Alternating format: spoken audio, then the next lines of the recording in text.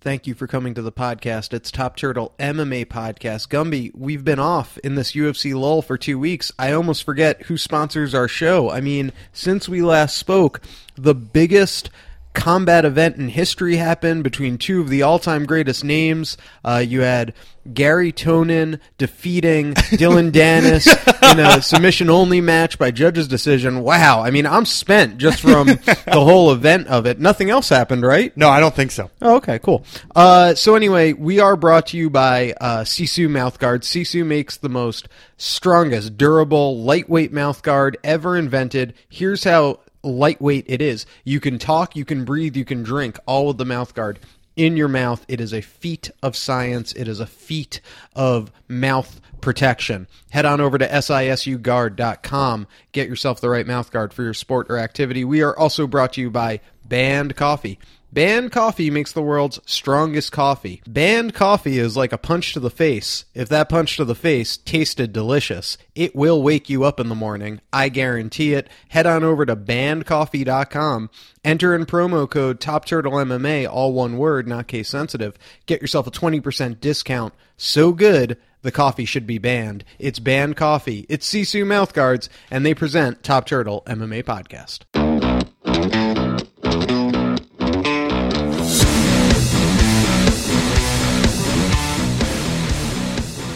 We are rolling. I am David Tremonti, joined as always by my co-host Daniel Gumby Vreeland. This is Top Turtle MMA Podcast on FlowCombat.com. That is our mothership.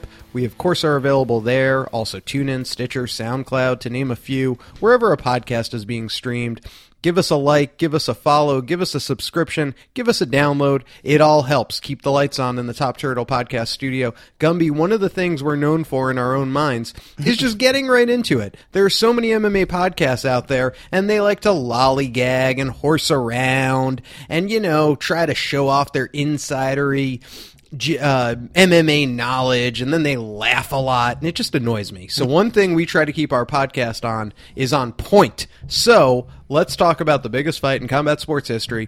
Floyd Mayweather defeated Conor McGregor in a boxing match in the 10th round via TKO. What were your thoughts as an MMA nerd yourself? It pretty much went down exactly the way I thought it would, to be fair. I mean, I think maybe the stoppage was a little bit surprising, both in real time, because I thought probably he wasn't wobbled enough to merit calling it. And like he said after the fight, I would have liked to seen him have to hit the mat. But apart from that's like what I expected, right? Conor came out hard, stole a couple of rounds early. Not according to one judge who had it 9-1 for Mayweather. Yeah. But that's boxing criminality, right? Yeah, whatever the judge is saying.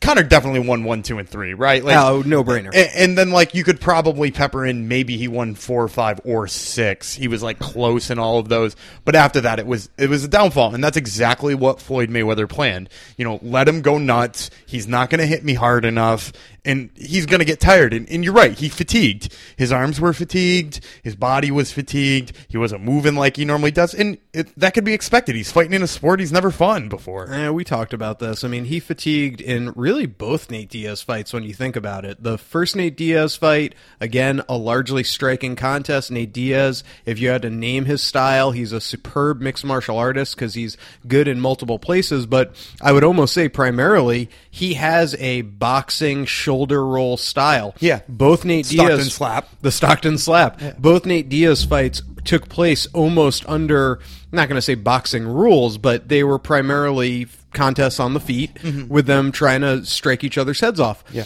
He gassed in the first one. It led to the loss. The rear naked choke had nothing really to do with how good Nate Diaz is at jiu-jitsu, and he's great, but it was because Conor gassed. In the second fight, Conor did what he had to win, but he gassed in the 5th round of that as well, and yeah. I know Nate Diaz is the larger man and everything else, but, you know, when you heard that Conor was going to be 15 pounds heavier than Floyd, if not 20 at bell time, The reach to me is obviously, that was significant. And he did well to use that reach, too. I think that deserves to be noted there, because in those early rounds, I think what was working for Conor was his jab was working. And he used a jab like a boxer. And that was probably the most impressive part of him for me, is that he used his jab as a boxer, he kept his range, and he fought like a boxer in those early rounds. Yeah, absolutely. And he didn't go crazy and try to outpunch himself even in those first few rounds. I thought when he was having some success, I worried that he might start coming with like wild left Celtic crosses, the left cross, and then really gas himself out even sooner. But what my original point was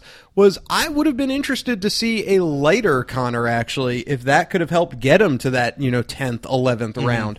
Maybe sacrifice a little bit of power, per se. Here's the other thing, and I think it's very clear. Obviously, boxing and MMA, it's apples and oranges. It's two different sports. It's two different styles of striking. The power we know and love from Conor, the way he glides across the octagon, almost like an ice skater as he delivers that left so smoothly, that's not there in boxing. The way you plant your feet, the power, I think Floyd said it after the fight that, he's had more powerful people. And I know he's a vindictive little prick, but Paulie Malignaggi said this as well. He's been hit by harder people because Conor's just not used to boxing. Yeah. I think if Conor dedicated himself to boxing for the next 3 years, he's a top 10 fighter, I think. Yeah, and Ellerby said that too. Ellerby said that he would have a really bright future in boxing if he dedicated himself to boxing. But you're 100% right. It's a different game.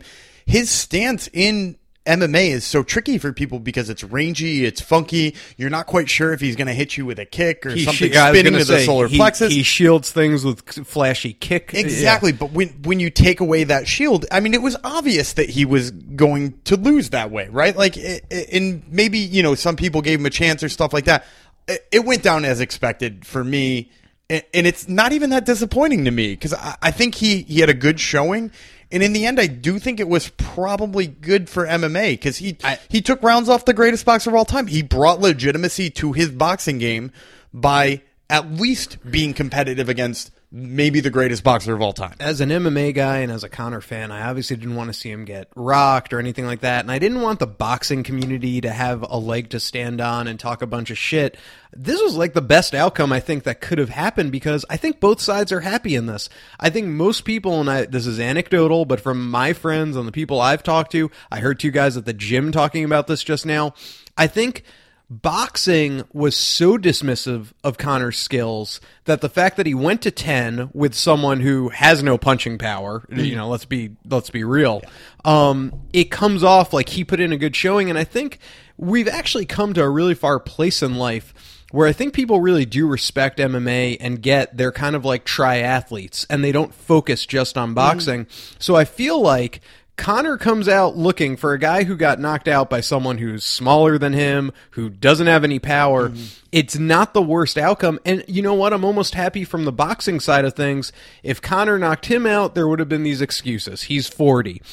Floyd never had power to begin with. Floyd's smaller. It was a joke. He took it for the money. It's almost like, Floyd got his 50-0. He goes out on a high note, TKOing someone, and Conor put in a good showing. Now I'm so exhausted from the build and the hype. Let's never go through this again. Well, I agree with you on that too. And I'll say one more reason why I think it's great for both sides. Here's another great reason from the MMA side. If Conor wins that fight, by some miracle, he wins that fight, you'll fucking never see him again. And I said that to my friends. They're like, how bad do you want to see him win? And I'm like, I do and I don't. Because if he wins this, he's never fighting another MMA fight in his life. Correct. So, I mean, you're right. It did exactly what it should for the boxing and the MMA community. People got to see the Floyd they should have seen in his last fight. And we're probably going to get Conor back. It's funny because I was at a wedding last night and then got home like just in time for the fight. But, when you go to weddings, even me as a non-emotional person, you get a little drink in you, Someone gives a good best man speech, father of the bride talks. You start feeling the moment, right? Yeah. I felt like this week, I couldn't believe my ears. Did you hear when Dana White said that he would consider giving Conor ownership stake? I did hear that, yeah. That was Dana at a wedding. That was Dana swept up by the height of the fight, on the eve of the fight, with the potential to see his guy win and never come back. You had Dana White, who has been so like a brick wall when it comes to anything concerning a co-promotion. This is why Fedor never came to the UFC. A fighter taking ownership while still a fighter. And now you have Dana White saying that he would give Conor an ownership stake. I mean, I think deep down, not that he would say it, I think Dana was almost rooting for that loss, just like you said you were amongst your friends. Yeah, because he knew he wasn't coming back. I mean, in Dana's perfect world, he would have liked to seen Conor win and then come back, but there would have been no reason to, right? Now when you're that's making built for a trilogy with fucking Mayweather. Unless you give him ownership stake and you can match that, okay, here's a $30-50 million purse for your trouble. He still winds up fighting Mayweather again if he wins, but now conspiracy theory time. I do have to say, was it Floyd's intention to let Conor tire out? Yes, absolutely. But I have to say, and I hate Floyd the person for all the things people can look up on his Wikipedia page. But I've always heard what a great businessman he is and that he's very smart, and don't, kind of judge him by what you see in the media or, persona, whatever. He is a smart businessman. I mean, he played this perfectly. I feel like he is walking around Vegas right now like Kaiser Soze at the end of The Usual Suspects. He was gone for 2 years, ran into some money trouble, needed a big name to come back to, didn't want to ruin his legacy against, let's say, like Triple G, right? Or give Canelo Alvarez another chance to knock his head off. Yep. He picked the best name with the easiest fight. Yeah. The easiest he killed fight it. for him. I mean, and he killed it. Yep. He killed it. And, I really, truly believe, I believe this in my core, and I'll go back and watch the fight again. I think what we saw in round 10 probably could have happened in round 5. I don't think Mayweather could have come out there and started with those lightning jabs and gotten Conor, start picking him apart in like the first 3 rounds. But right after he did all the computation in his head off the first 3 rounds when he barely threw a strike, I was like, okay, got it. Got your timing. I think we could have seen that in round 5, to be completely honest with you. And I think he extended it because, hear me out on this, and here's the conspiracy theory. If he had knocked Conor out in round 4 or 5, it looks like more of a joke fight. He had to give Conor legitimacy to make the fight seem legitimate. Yeah, I don't know if he didn't put him away there or if the opening wasn't there. Like, he just needed to turn it up more. And he just fights very calculated in my mind. And that's the word that Conor said when he was being interviewed. He was calculated. So I think, he probably could have turned it on, but the risk at that point was too high. He needed Conor to be just a little bit more tired. And as soon as the meter hit 0 risk, he turned it 100% on. Absolutely. No, yeah, you're right. Now, let's talk about where Conor goes from here. We've alluded to it a number of times.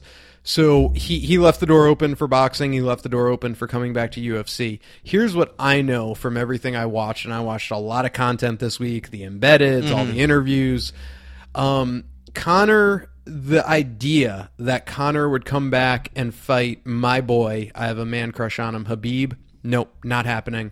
The idea that he would fight the winner of Kevin Lee, Tony Ferguson, absolutely not. You have to do something more compelling for the mainstream, and you need a more mainstream name. So to me, I think the next fight for Conor, he mentioned in the fucking ring in the post-fight, I've been strangled in here before, alluding to Nate Diaz. I think it's the Nate Diaz trilogy. I think GSP would be in the mix. And I would say Tyron Woodley would be in the mix, not because Woodley's a big name or has a big social media following, because I think there's more of a casual audience storyline that people can buy into. Third belt, yeah. Right, and 170. So I completely agree with you. I think if you were ranking who he might fight next, I think number 1 at the top is a 100% Nate Diaz. Yep. If you're looking for number 2, I actually would probably put Woodley at 2 right now. But I'm going to stick 1 in front of GSP. Anderson Silva. No. Oh, Jesus Christ. No. God, no. Nick Diaz. I'm going to say number 3 is going to be only with an absolutely dominant performance and a flashy promo afterwards, the winner of Tony Ferguson versus Kevin Lee. I think if one of those obliterates the other one and does so with because both of them are great on the mic, and does a really good promo, and I'm not saying go out there and beg for the Conor fight, but if they say something pretty smart, like well calculated, that just gets under Conor's skin, the timing and the money is right, I would say they are more likely than GSP, but only if all of those things happen. But I agree with you. I think Nate Diaz is next. Yeah, I know what you're saying. I mean, maybe I think a lot of things would have to play right, as you just said. Like, it would have to be an amazing performance, an amazing promo.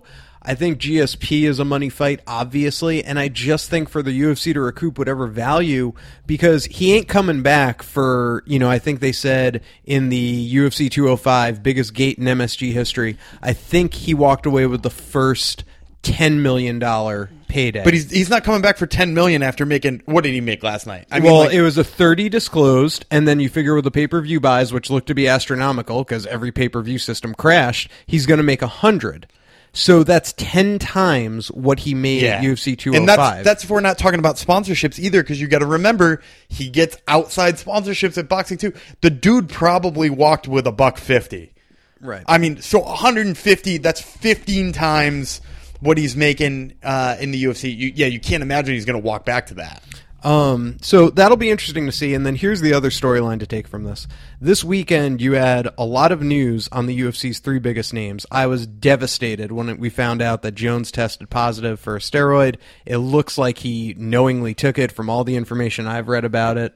That was, for the UFC, that was a big shot in the arm because he came back and at the very least, they said it did a floor of 800,000 with the potential of up to 1 million, probably not 1 million. Mm-hmm. The UFC does not have that anymore. Okay, when you go back, and I've looked at the pay-per-view numbers, from when the UFC got really hot in the year 2006 to the year 2013, almost up to 13, which I think was a year where they ran into some injury trouble, you had guys who could pop a $600,000 buy rate. Just by showing up. You always had your top of your class, the Brocks were going to get 1 million. GSP could get close to 1 million.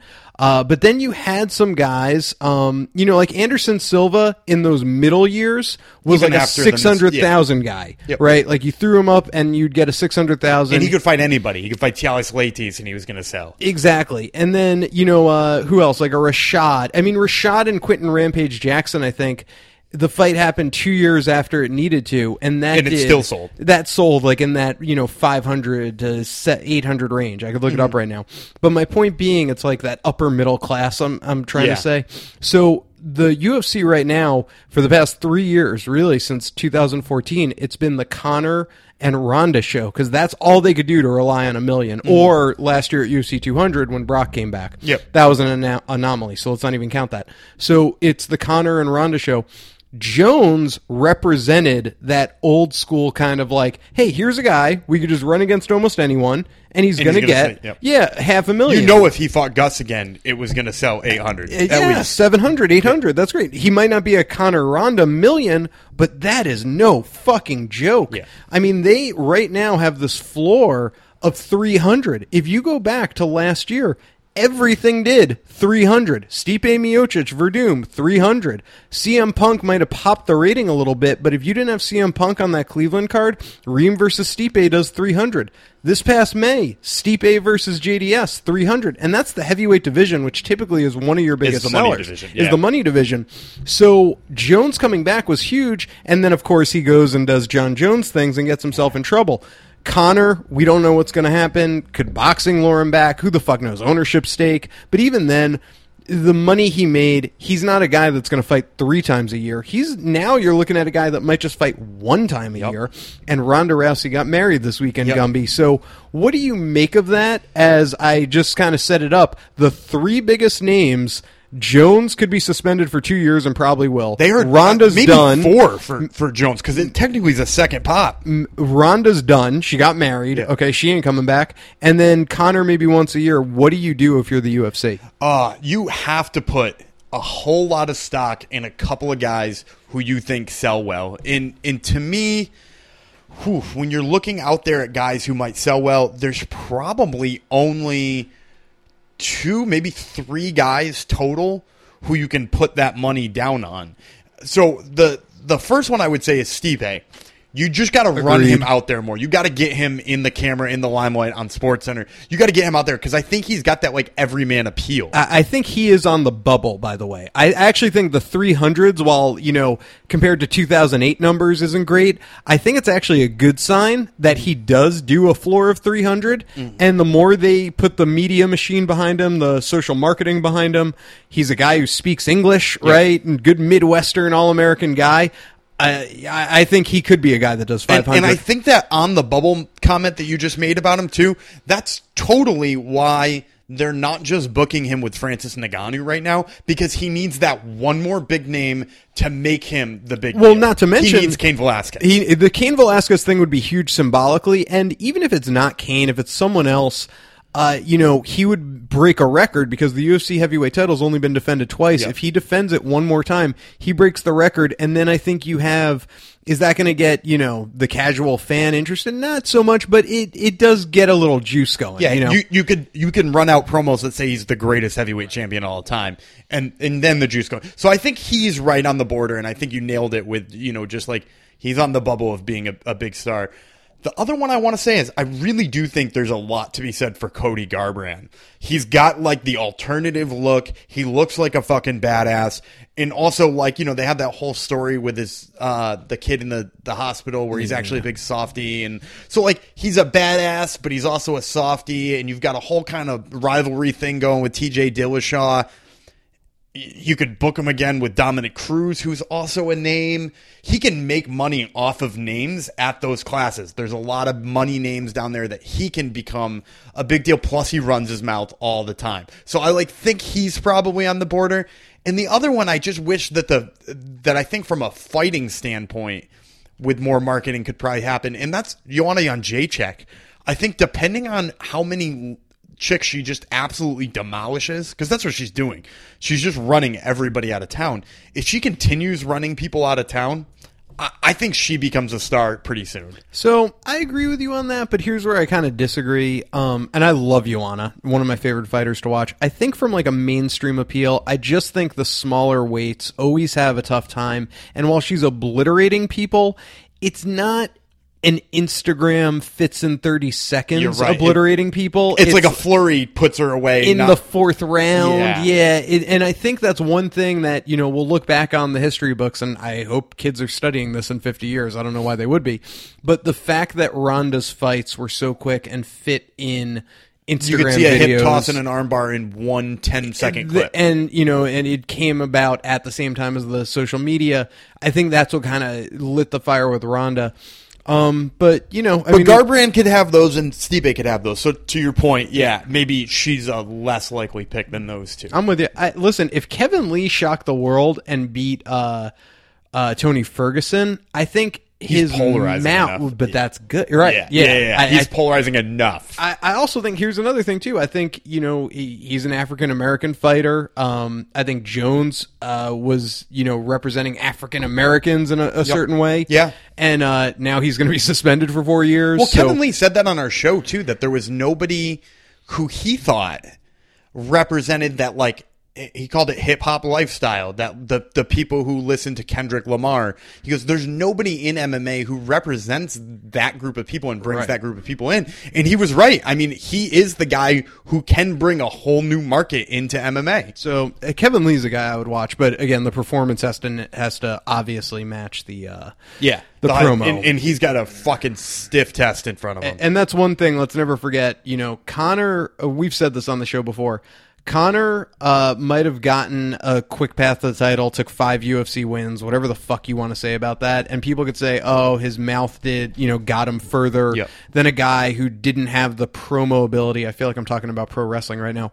But you know what? When Conor had to shine in all of his big fights, the first time he headlined Fight Pass, the first time he was a featured player on a pay-per-view, the first time he headlined FS1, the first time he was the co-main, or was he the first time he was the main event at UFC, I think it was 189 against Mendes. They all ended in highlight reel fucking KOs. Yeah, he showed up when he needed to. He showed up when he needed to and then delivered the promo. So if anyone needs to fucking figure out what the recipe to success is, it's that. You know, yes, you need to talk, but if you have the big performances, when they put you in those spotlights, the first time you're headlining Fight Pass, make it, highlight reel worthy. Yep. The first time you're the FS1 headliner, make it highlight reel worthy, and then you'll move up the chain. Because that's one thing that I think gets discredited with Conor, was they put him at different levels each time. Yep. It's not like he was just born in the UFC pay-per-view main event. Yeah, it's not like he took a short notice fight. Right. He proved himself at each of their different avenues to get to their fans, and that's why he was so successful so quick. All right, we've talked too much about this. It's because we're fight nerds. We are fight nerds. And speaking of fight nerds,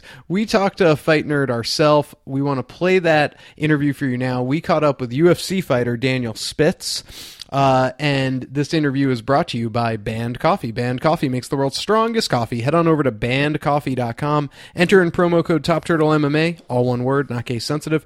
Get yourself 20% off. Banned Coffee brings you our interview with UFC fighter Daniel Spitz. This is Daniel Gumby Vreeland here with my co-host Dave Tremonte, and we have the pleasure of speaking to Daniel Spitz, who fights Anthony the Freight Train Hamilton at Fight Night Pittsburgh on September 16th. Daniel, you took your first fight in the UFC against Mark Godbeer on just a couple of weeks' notice. How did you feel prepared-wise going into that fight? I'd be lying if I said I was 100% prepared. Training for a grappler, a lower-level grappler at King of the Cage, and then you get thrown in with a kickboxer in the UFC on 9 days' notice. It was a lot to take in, but it was a good experience for me. You don't say no when the UFC calls. So, yeah, absolutely, and it's you hear that story a lot from a lot of people. But now with a full fight camp under your belt, how does this fight feel much different? I just feel I'm more prepared. I didn't really have very many heavyweights to train with before my last fight. So when I got put in the clinch, it took a lot out of me. So we were able to train with some good guys in Michigan and some guys at Extreme Couture just to get that heavy body on top of me, get comfortable with that new type of motion. Mm-hmm. And we've actually talked to quite a few heavyweights about this, but it is really difficult to find guys who are 230 and 240 pounds and really skilled, because they're your future opponents. There's not that many guys in the world like that. So do you feel like throwing out some names here? Who were some of the guys that you got to train with at Couture? Roy Nelson, he's been a huge help for me, because he's fought everyone. The guy's a veteran. So even getting to roll with him for a half hour just does leaps and bounds to your game. And you learn a lot of those heavyweight niches that you didn't know just grappling with little guys. Mm-hmm. So that's pretty cool. There's a heavyweight, Josh Parisian, who's signed with King of the Cage right now. He's a big guy. He's like 280, moves really well for a heavyweight. So just the combination of those two has been instrumental for me. Yeah, and so you're fighting Anthony Hamilton, who has kind of become pretty wrestle heavy in his last couple of fights. So did you go into this camp thinking mostly that this is the fighter who's going to try to take you down? Yeah, he comes from a wrestling background, and I don't think he's all too comfortable on the feet, just by how he moves and how hesitant he is. So, we're pretty ready for him to try and take us down early. So, and obviously, you like to stand on the feet a little bit more with your kind of Thai-like style. So, before you got to the UFC, some people might know you finished all of your wins with the exception of Cabbage Carrera, who has definitely the hardest head in the history of MMA. Do you expect to be able to finish Anthony Hamilton too? Yeah, I think 100%. No offense to Anthony Hamilton, but his chin started to go just from his last fight. He barely got clipped by a middleweight, and that put him on skates. Mm-hmm. So we're definitely looking for the knockout here. But I'm a mixed martial artist. I'm not uncomfortable anywhere. Mm-hmm. So I don't care. A submission is just as cool to me as a knockout. Yeah. So here's we're going to switch gears just a little bit here. So this is something I've always wondered talking with heavyweights. So usually during fight week, when we're getting really close to fights, it's really hard for me to get in contact with some fighters. They don't want to do interviews because they're cranky and cutting weight. So you're a heavyweight, though, and you come in like 20, 25 pounds below the limit. While everybody else is like hanging out in the sauna, sweating, crying, being hungry, what do you do during fight week? I just try and keep my mind like on my opponent and try to not stress too much because obviously I don't have to cut weight, so I just kind of hang out and enjoy whatever town I'm in for a little while, you know. But yeah, I just try and keep it relaxed and yeah. Is there a big difference in your weight between fight camp and just your normal walk around weight when you're not in a fight camp?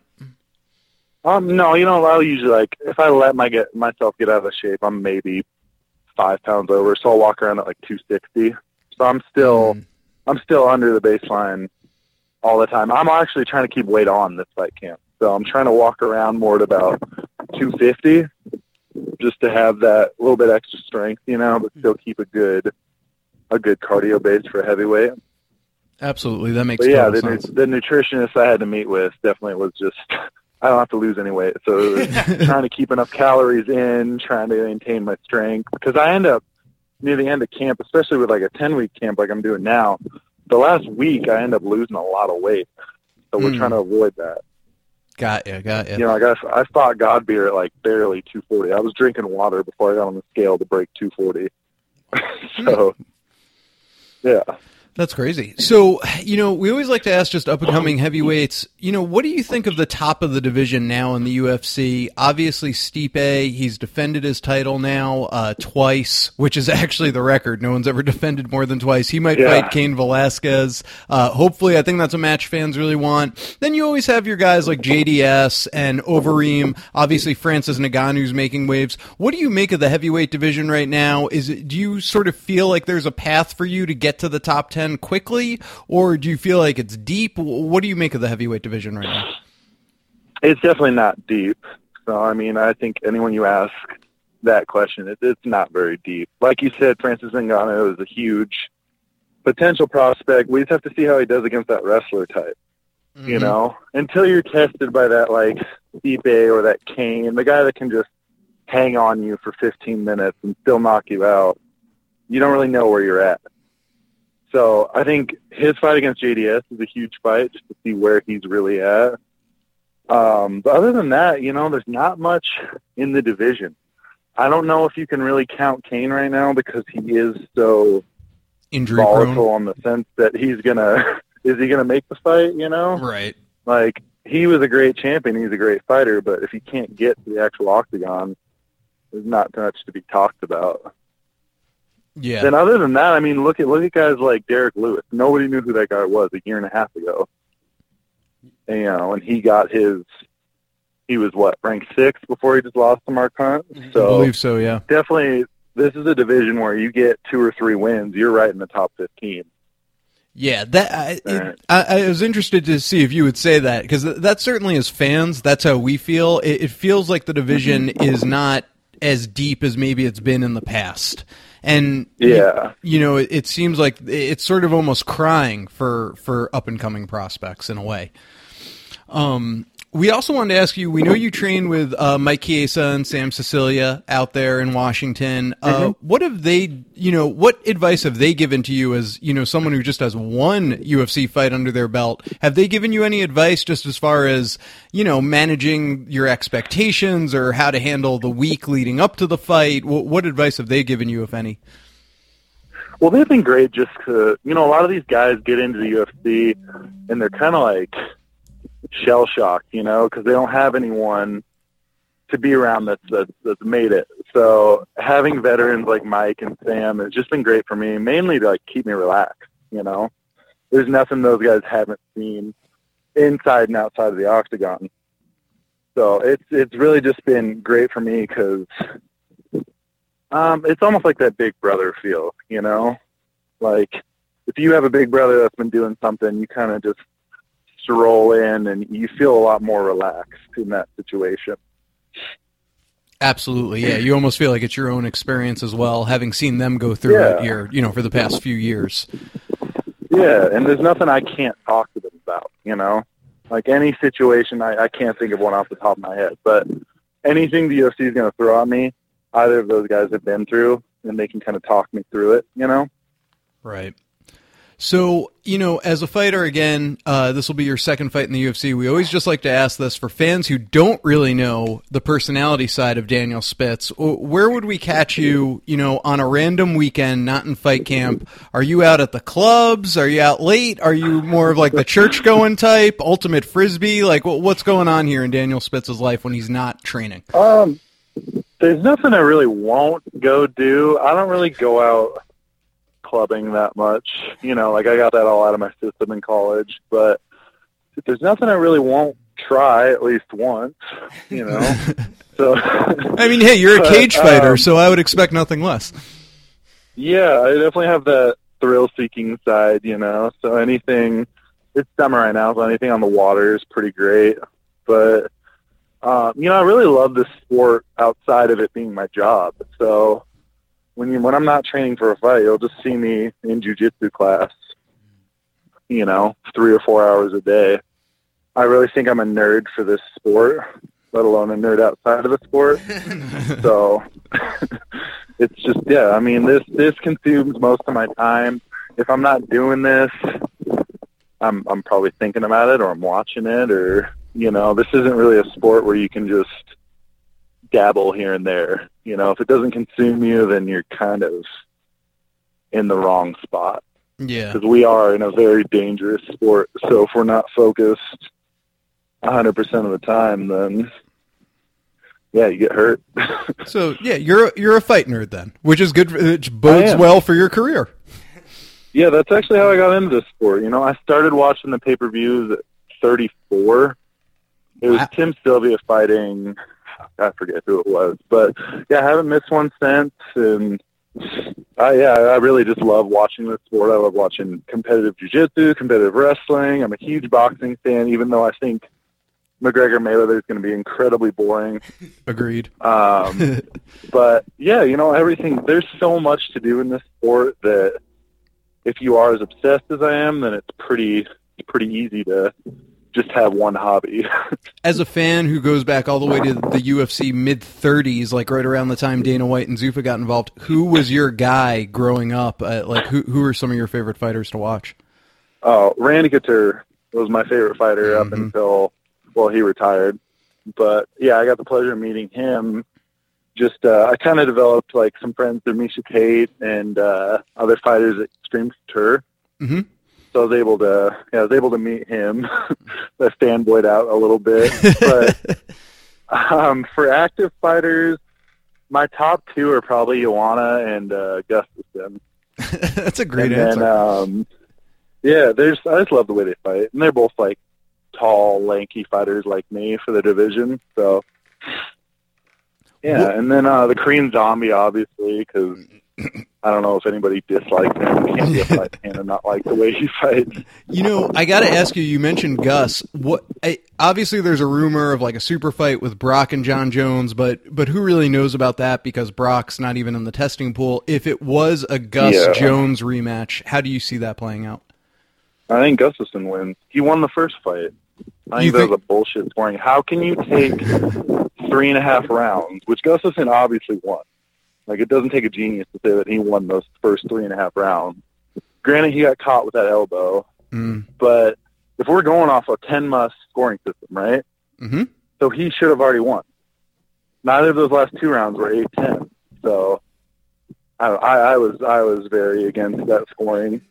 Don't get me wrong, John Jones, I have nothing against the guy. He's an amazing fighter. Sure. But I think Gustafsson already beat him once, so I think he beats him again. Interesting. Well, that is as a fellow fight nerd, that is the fight that I actually do hope gets booked. In that division, especially after he beat Glover. Oh, yeah, it was good, that fight. Yeah, agreed. Well, Daniel, we can't thank you enough for the time. It's been awesome getting to know you. The personality outside the fight, and Daniel fights Anthony Hamilton at Fight Night Pittsburgh on September 16th. We thank you so much, Daniel, and we wish you the best of luck in that fight. Thank you so much, guys. I appreciate you having me on. There you have it, Gumby. Daniel Spitz. Yeah, I like when you get fighters that talk about being fanboys as much as we are, because then it's fun to talk about shit. I also am super interested in the fact that like there are so few giant ass heavyweights out there that when you got to train, I mean, he's got to go like, 5 states away and hang out at a gym with a bunch of guys who train to beat the shit out of him. Right. Yeah, that's always interesting with the heavyweights is finding other heavyweights to train with. Yeah, but I think he did a good job finding somebody like Roy Nelson who's got, even if he's not top of the heap anymore, he's got a wealth of information to give to people. Absolutely. All right, so we were in a UFC lull. It's over now, Gumby. I know you're very excited, but I'll tell you what, I'm not very excited because this card is just hurting, but we'll go through it real quickly. You could tell fans what's a fighter to keep an eye on, what's a fight to keep an eye on. But I want to start with the main event. Your main event is Alexander Volkov, a -130 favorite against Stefan Struve, a +110 dog. Who you got? I think I want to go with Struve on this one. While I like Volkov's reach, and I actually think he uses his reach better than Struve, I also think Struve in his last 2 fights has looked super focused. He's won both of his last 2 fights. He knocked out Bigfoot, which everybody knocks out Bigfoot nowadays. But he also followed that up with a really nice Darce choke. And I think here, if for some reason it ever goes to the ground, somebody gets stunned, even if Volkov stuns him and chases him to the ground, I think he's that much better on the ground, actually. And that's not to say Volkov isn't good on the ground. But, I've seen him get taken down in a Bellator heavyweight championship fight and get pounded out there. So, I know that somebody can do that to him. If Struve can get him down, I think that this is a really good mismatch for Struve on the ground. Alrighty. And then you have, I believe this is now the co-main, Desmond Green, a +270 dog against Rustam Khabilov, -330 favorite. Yeah, I don't know if that's the co-main. Originally, I think that was supposed to be on Fight Pass, but to me, that's the best name fight on the card, right? And Des Green coming off that win over Josh Emmett, I actually think I like Des Green in this one. Khabilov has made his living with Russian sambo tosses, and Des Green is a superior wrestler in my opinion. I don't know what would happen if this takes place on the feet. It might cancel out, and you might see a freaking boxing match between 2 guys who don't box. But regardless, I think I like Des Green in this one. All right, this whole card just puts me to sleep. Give us a fighter or a fight to keep an eye on here. Well, you always got to watch Brian Barberena. Bam Bam from the MMA Lab. He's fighting Leon Edwards. He's a little bit of an underdog, but he's always fun to watch. I'm also interested in the UFC debuts of 2 guys. There's a light heavyweight. His name's Abdul Karim Adilov. He's been signed by the UFC for a really long ass time, and we've just been waiting for his debut. He's supposed to be super, super exciting. I've seen little clips of him fighting in Russia, but not too much. And the other one you got to watch is Zabit Magomed Shapirov, who's a Mark Henry trained Russian, but he's got some really great Muay Thai, and he uses his range to set up some really, really nasty KOs. He's going to be fighting Mike Santiago on short notice coming off the Dana White Contender Series. So that's a fun featherweight fight. So a couple of Russian guys to keep an eye on that might be fun to watch. All right. And you mentioned Brian Barberena, friend of the show. He is a +250 dog to Leon Edwards, a -300. Yeah, and I want to say Des Green's a huge dog too. So a lot of money to be made on this card because usually they don't know what to do with the foreign cards. You heard it here first, and this is the last word from us. I am David Tremonti. He is Daniel Gumby Vreeland. Thank you so much for joining. Follow the show on Twitter @TopTurtleMMA. And, of course, give us that download, a subscribe, write a review. It gosh darn helps us out. We really appreciate it. We'll be back next week. Top Turtle MMA Podcast.